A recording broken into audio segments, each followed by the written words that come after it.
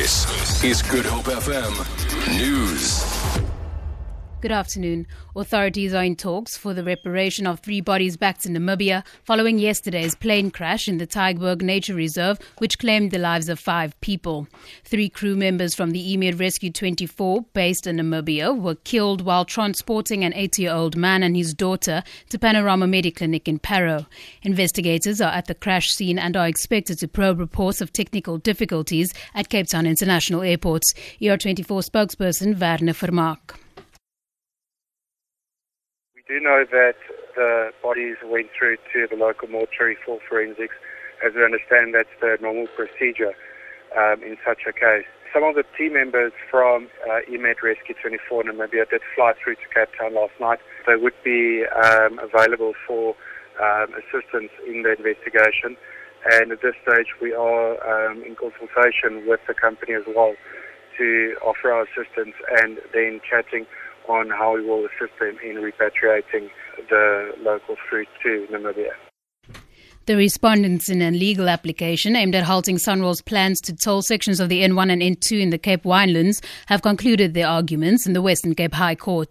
Lawyers representing the roads agency as well as the Ministers of Transport and Environmental Affairs spent most of last week arguing why the court should dismiss the application, stating that the City of Cape Town had waited unreasonably long to raise its objections. They also argued that the city's objections were not based on evidence but rather on an aversion to tolling as a means of raising funds to upgrade road infrastructure. Sisanda Nkawala reports. The city's lawyer advocate Jeff Budlinder has now begun with replies stating that the arguments advanced by the respondents have confirmed the city's assertion that none of the decision makers gave due consideration to the financial implications that tolling the roads will have.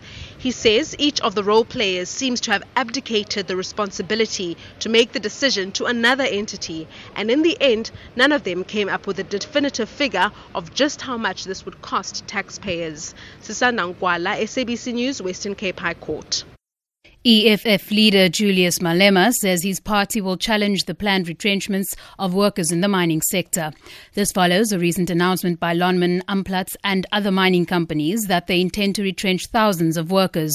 Malema revealed his party's plan in Rustenburg in the northwest. No one is going to retrench workers here in South Africa without a fight.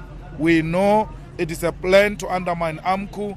We know it is a plan to actually say to the workers, if you dare strike again, there will be more losses of jobs, which is an unnecessary threat. We are going to engage them. And finally, Egyptian President Abdel Fattah al-Sisi says trials for suspected militants will be fast-tracked through special courts. He says anyone found guilty of joining a militant group could face 10 years in prison in the new counter-terrorism laws that were approved earlier today. The BBC's Ben Lowen reports. Since Abdel Fattah al-Sisi overthrew President Mohamed Morsi 2 years ago, Egypt's military has increased its grip on the country. President Sisi is under pressure to quell the insurgency in Sinai and combat what he sees as a political threat from the Muslim Brotherhood. The trial process for suspected terrorist leaders will now be speeded up, and those found guilty face the death penalty.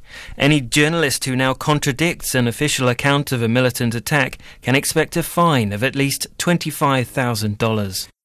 For Good Hope FM News, I'm Danielle Beers.